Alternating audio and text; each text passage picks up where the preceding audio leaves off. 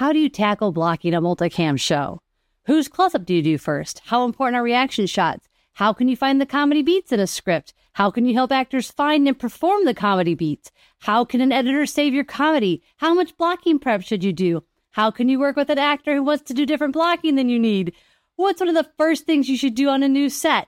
Wow, that's a lot, and there's going to be so much more in today's episode on directing comedy with Emmy award-winning comedy director Mary Lou Belli. This is the Working Director Podcast, a show that helps you go from emerging filmmaker to working director. As a filmmaker living in Los Angeles, I've directed over 130 projects, including 6 distributed feature films, all while helping filmmakers figure out how to level up in their careers. I do this show with one goal in mind: help you become a working director. And if you want to join us for the live Q&A sessions and ask all of your questions, make sure you join our free private Facebook group by going to theworkingdirector.pro. So let's start with one of the hard ones that's going to be a little tough to talk about on without visuals, but something that people struggle with the most is blocking, especially when we're talking about something like sitcoms where you've got the 3 cameras and it kind of works like a play. Is there something that you mostly tell people to think about when it comes to blocking actors? Yeah, it's so interesting. A sitcom directing legend, Will McKenzie, was one of the first directors I was working on a show with, where I was working with the teens on the show.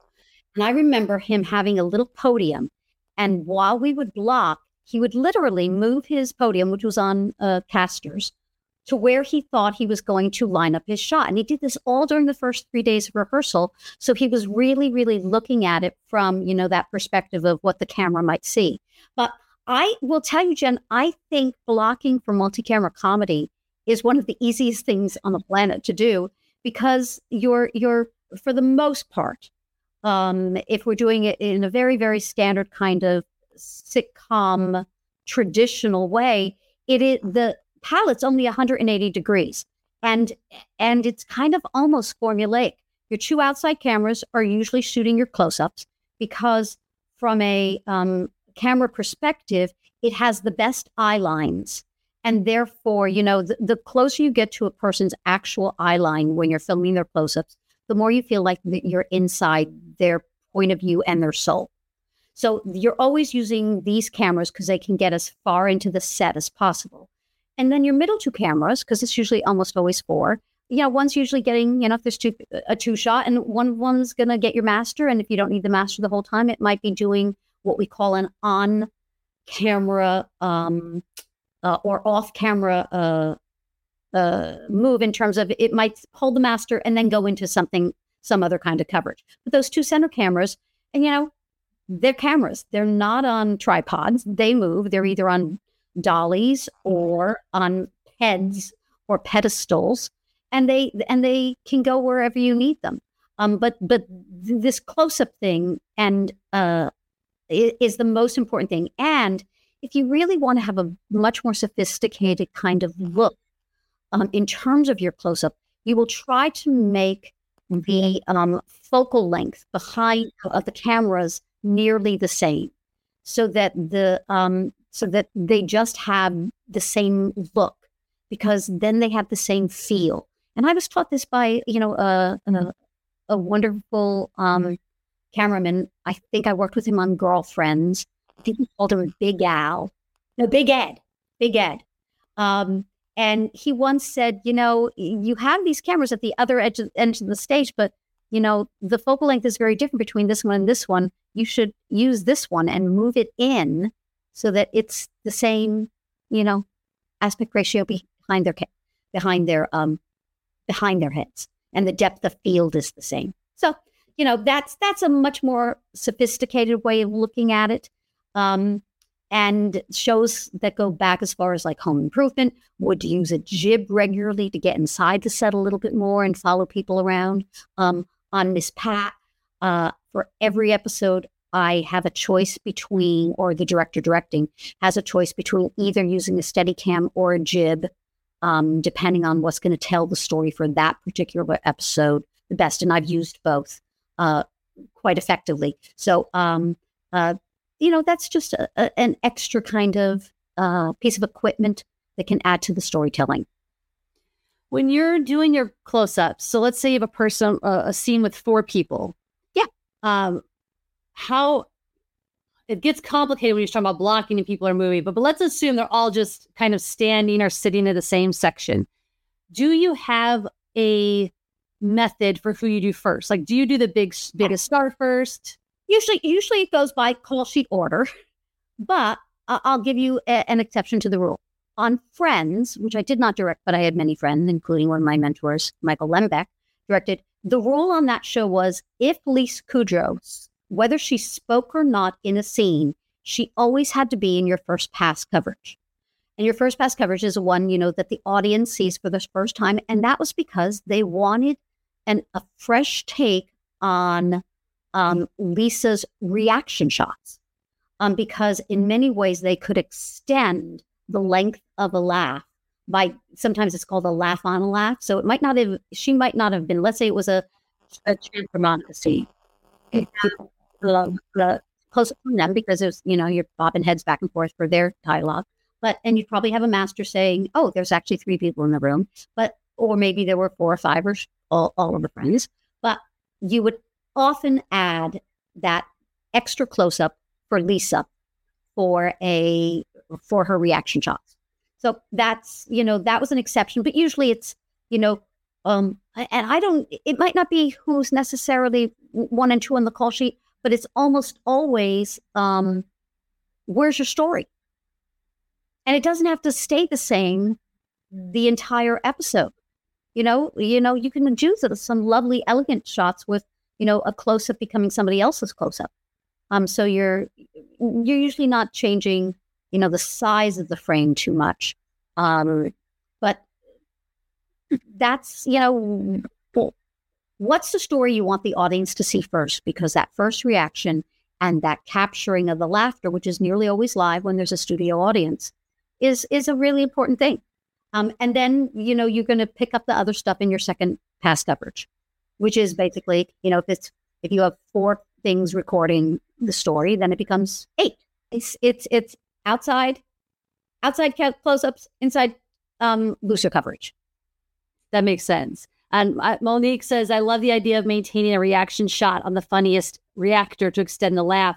And John Curtis, who is an actor, totally, Monique, fascinating. And I was going to point that out to actors before we move on. Actors are listening. Stop wanting all the lines because we need those reaction shots. We need the coverage. The value of someone who is setting up the punchline. Mm-hmm. Because, that's gold, especially in an audition when they see that this person will just, it's feed them. And especially if you're feeding number 1 on the call sheet, if their name is in the title of the show even, and, they can just, be the George Burns to the Gracie Allens, for those of you, that's comedy history. They were a duo, and so many of the comedy duos was the person who was the straight man. The Smothers Brothers had it in their musical act. There were so many who someone's setting it up, someone's just singing out the punchlines. But the setup guy or the setup woman or setup actor is invaluable. You directed, am I remembering correctly, you directed Raven's Home? I did. I think Raven is one of the most underrated actresses. She is one of the funniest people on the planet. To those of us in comedy. She is absolutely. I love her so much. Brilliant. Yeah. So, and I think that she's a perfect example of what we're talking about, where she's either making us die laughing because of her reaction or her setup, or, one of the kids, I don't remember her real name, but the littlest kid on the new Ravens, she's just a dynamo. And I feel like anybody who's studying comedy, I really encourage them to watch Raven's Home because they get in their heads a kid's show. And I'm like, no, it's genuinely so hilarious. And you can really see how the mechanics work when you watch that show. Yeah, I completely agree. And that little girl is very, very much present in the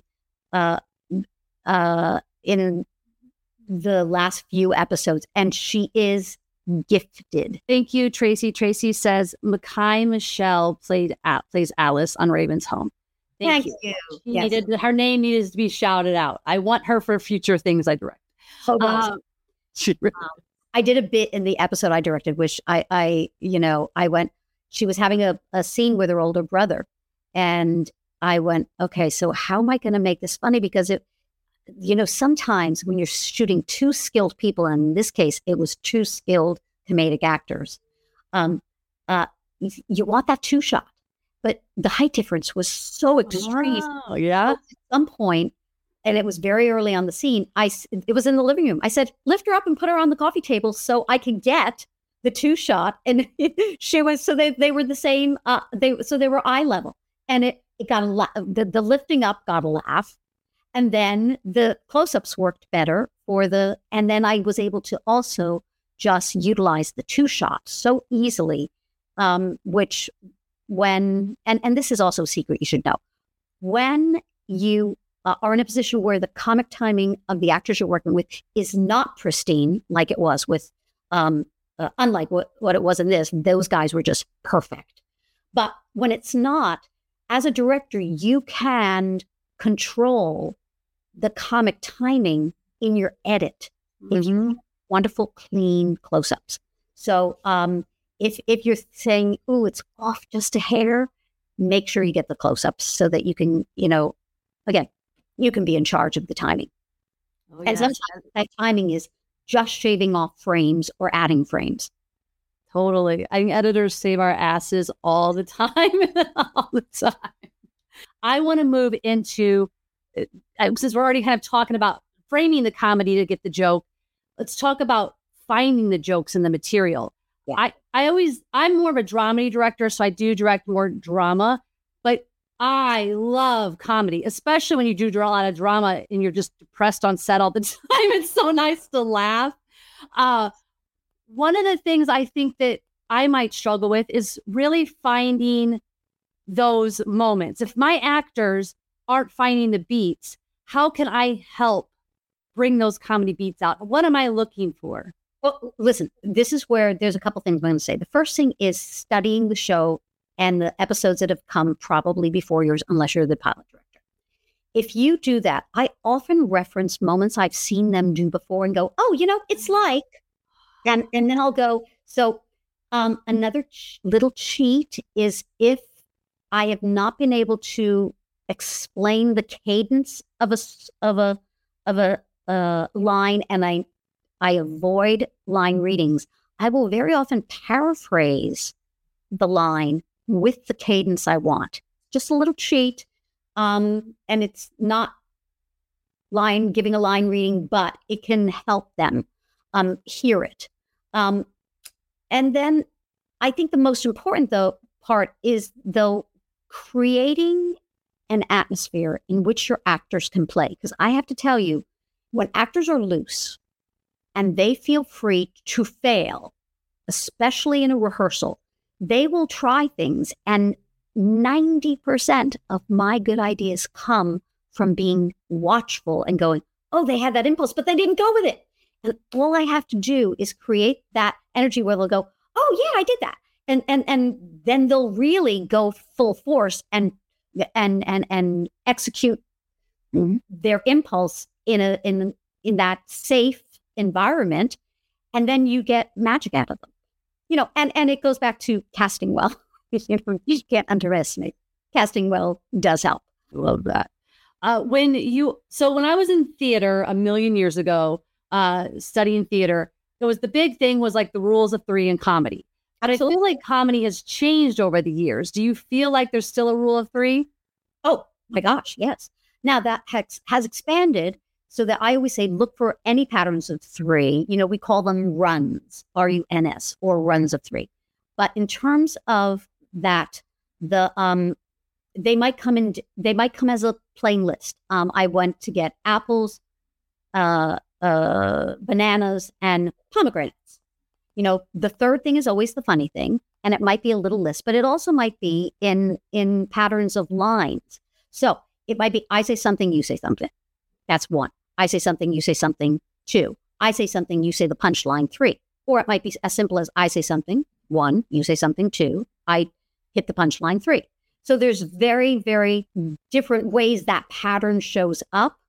It might be the mentioning of three things, which is callback technically, where I might mention something specific, a pomegranate, then somebody else mentions a pomegranate, and then I get the third time for the pomegranate. And again, we're always looking for the third thing in the pattern of three to be the funny thing. And it still holds. That now, if you want to talk about a more sophisticated kind of joke, although I find that pretty sophisticated, probably the most in terms of writing is what we call the mislead turn. There are other comedy teachers who have other names for it. Scott Sedita, I think, calls it a turnaround or a reversal. And then, but those are the three common: a mislead turn, a reversal, or a turnaround. But it's always mentioning information, totally misleading the audience to say, we're going in this direction, and then reversing it, and then surprising them, element of surprise being a specific, essential element to comedy, and mentioning that third thing. Those, if you want to watch great writing and great mislead terms, Girlfriends had them galore, but also Frasier, it was, Kelsey can still plop those in just beautifully. When you're breaking down your scripts and you're prepping for an episode, do you go through and go, I'm finding all these jokes before I get to set, even though you're going to probably build on them with the actors? Yeah. And when I teach comedy directing and acting, I've been using a scene from Girlfriends for literally 10 years in my teaching, because I've never found a page in 3As that has every single kind of joke that ever occurs in a sitcom within a page in 3As. And it's just chock full. So I'm always, when I'm teaching that, I'm teaching, what kind of jokes occur and little clues that you'll see. And here's the first one I always say: look at punctuation, and then look at the word before it or the words before it, and see if it feels like a punchline. If it's got, you can do something as simple as, does it have one of the plosives in it? Because that rule that K's and P's are funny, but it's also all the plosives: B, C, D, G when it sounds like G, K, C when it sounds like K, because it's really a K sound, K, P, Q, T, and X when it sounds like a KS sound. So it's you're looking for words, and you just go, it has one of those plosives in it, this might be a punchline. You're looking for stage directions that might say, oh, they put a stage direction just before the punchline. Well, not only are they saying it's the punchline, but the writers are also saying, and this is how we want it delivered. So there's all sorts of I call that scene a treasure map, because you can, if you study it and analyze it and find the clues that will always identify the jokes. So I always go through that. And not only do I do that, Jen, but I block the entire scene, the entire show. Wow. Before set, that's great. Yeah. I block the actors, so I know a way that I know it will be funny, and I come prepared that way. Now, do I adhere to that exact? No, but by doing that and studying things, for example, you remember I said having two people next to each other in a two-shot for the comedy when they really are excellent comedians? Well, it might be that if there's three people in the scene, I'm going to put those two people together. I'm going to put them so that I have that two-shot, especially if I have people sitting at a table. I'm sometimes doing that, 3, 4, 5 different ways on paper to go, okay, this. And I'm thinking shots through, even so that when I get there, and trust me, there's very few actors, including Raven, who doesn't like to say, to be told or suggested to when they come in the scene, where do you want me to enter? I have an answer. Come from upstairs, because she'll be on this side of the thing. You'll come down and you'll be on the opposite side of the island. I've thought that through. And again, if she goes, yeah, but I really think, and I go, okay. And then I might find a way, props are your friends, to get, let's say the daughter was on the other side, or one of her kids is on the other side. And, just have her cross the island to the other side so that she's still on the opposite side of Raven, but I've motivated across to the other side because she had to go retrieve a prop, whether it was scripted or not. But it feels, and this goes back, you want to study great blocking that is inspired by props in the room. Watch the old Rhodas. And literally, I used to teach when I taught my sitcom directing class at USC. We would watch rota scenes and study because you just go, oh, look, God, they're constantly moving and it feels so active and kinetic. And they would look for the jokes. They wouldn't move on the punchlines. But the moment that punchline was over, you'd see them go across the room. Sometimes it was for Rhoda to take off a coat or get something from the refrigerator. Those sort of organic blocking things that make people feel like they're living in the space as opposed to standing still. Right. Is just, adds to the character. I watch, when I watch sitcoms, especially like the Conners, because there's a lot of stuff, especially in the kitchen. I'm always wondering how, how much of that is used as motivation and how much is just like, it's kind of like theater. So you got to have things going on, or do you only ever use it as motivation? No. Sometimes it's just, it's real life going on, but also what you'll notice in shows like that. And I will tell you, I go into a set for the first time, and sometimes before I start directing a show, and especially in the kitchen, the first thing I do is open the cabinet doors to see if they're stocked. Is there stuff? Is there silver in the silverware drawer? There's almost always food in the refrigerator, but is the cabinet next to the sink, have they ever used the sink with real running water, which is just a special effects thing. It's not hard to do, but sound hates it if you run the water. But other than that, I'm always looking to think. And then with notice, unless is it a door that is sealed shut or doesn't really have shelves in it? If you would open that door, then you're adding to the budget, right, of the show they go almost every kitchen I've come into on a sitcom, there has been one cabinet you can open. They go, we don't have that one, but the two doors down, that one opens. And that's where we usually put the dishes.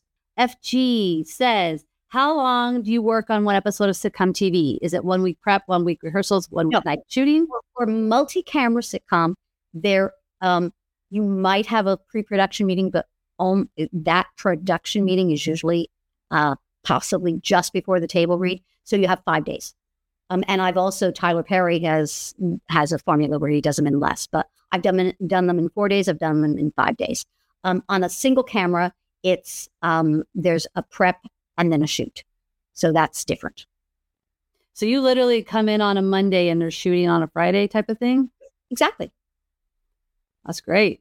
And hopefully and very often if it's a Monday through Friday show, they've handed the actors and the director gets the next script right after they finish the taping. So I have it on Saturday and Sunday usually.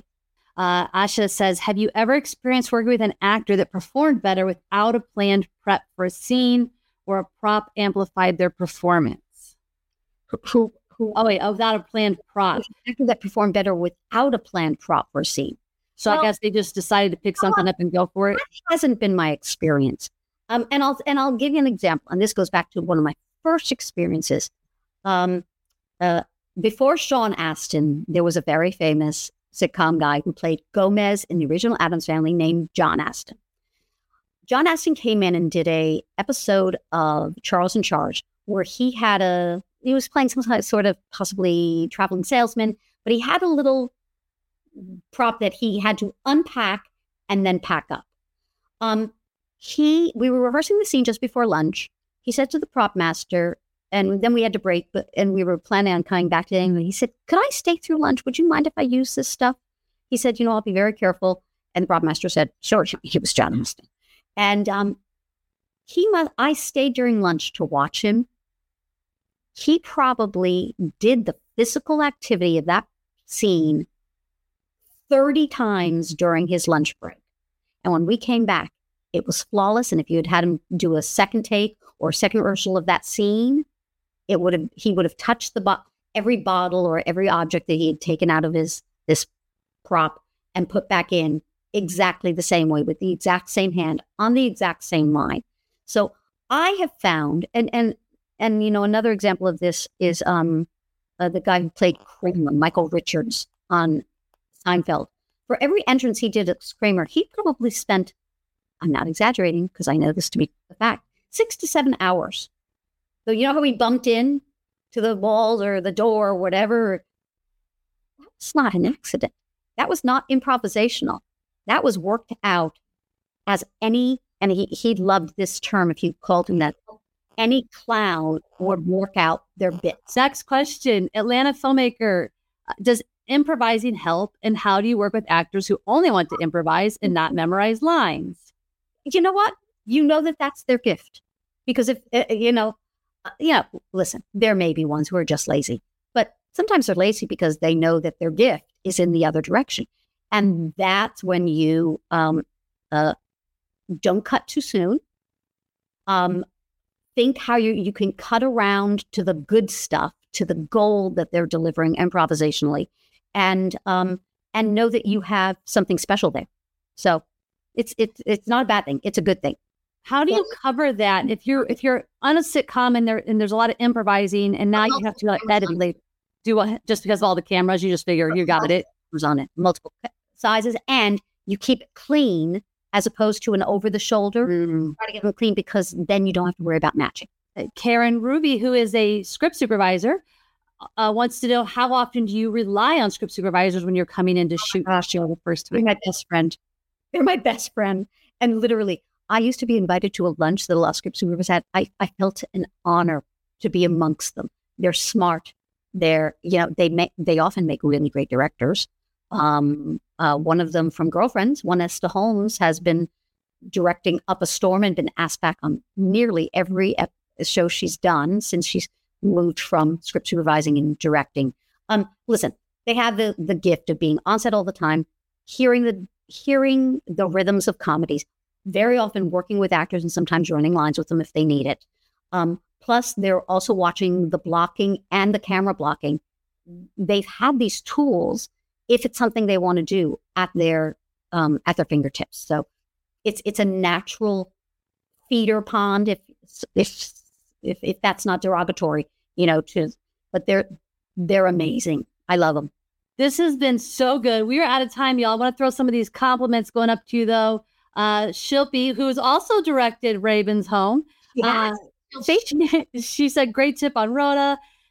We've got Tomika, this is so good. Everybody's just loving it. I want to thank you so much. And until then, good luck, break a leg. What do we say for the Emmys? You got this. Here's what I'd like. The nomination is the win. And I mean that. Let's say nominees, because I feel honored to be in their presence. So, well, and honestly, I think everybody on here feels like just the fact that you're directing shows you love is the win. So I think you're doing well. You're doing okay. Jen, thank you for having me, and thank you for doing this in terms of your service to our community and sharing your knowledge and such great questions so that we can all learn. And I learn every day, guys. So thanks. Thanks for listening to the Working Director Podcast. If you like what you're hearing, please rate and review, as it helps others find the show and helps us keep making great content for you. And if you want even more help with your directing career, check out theworkingdirector.pro, where you can apply to be part of the accelerator that hones in on where you currently are and helps you get to where you want to be. Whether it's this podcast, the accelerator, or our free Facebook community for directors,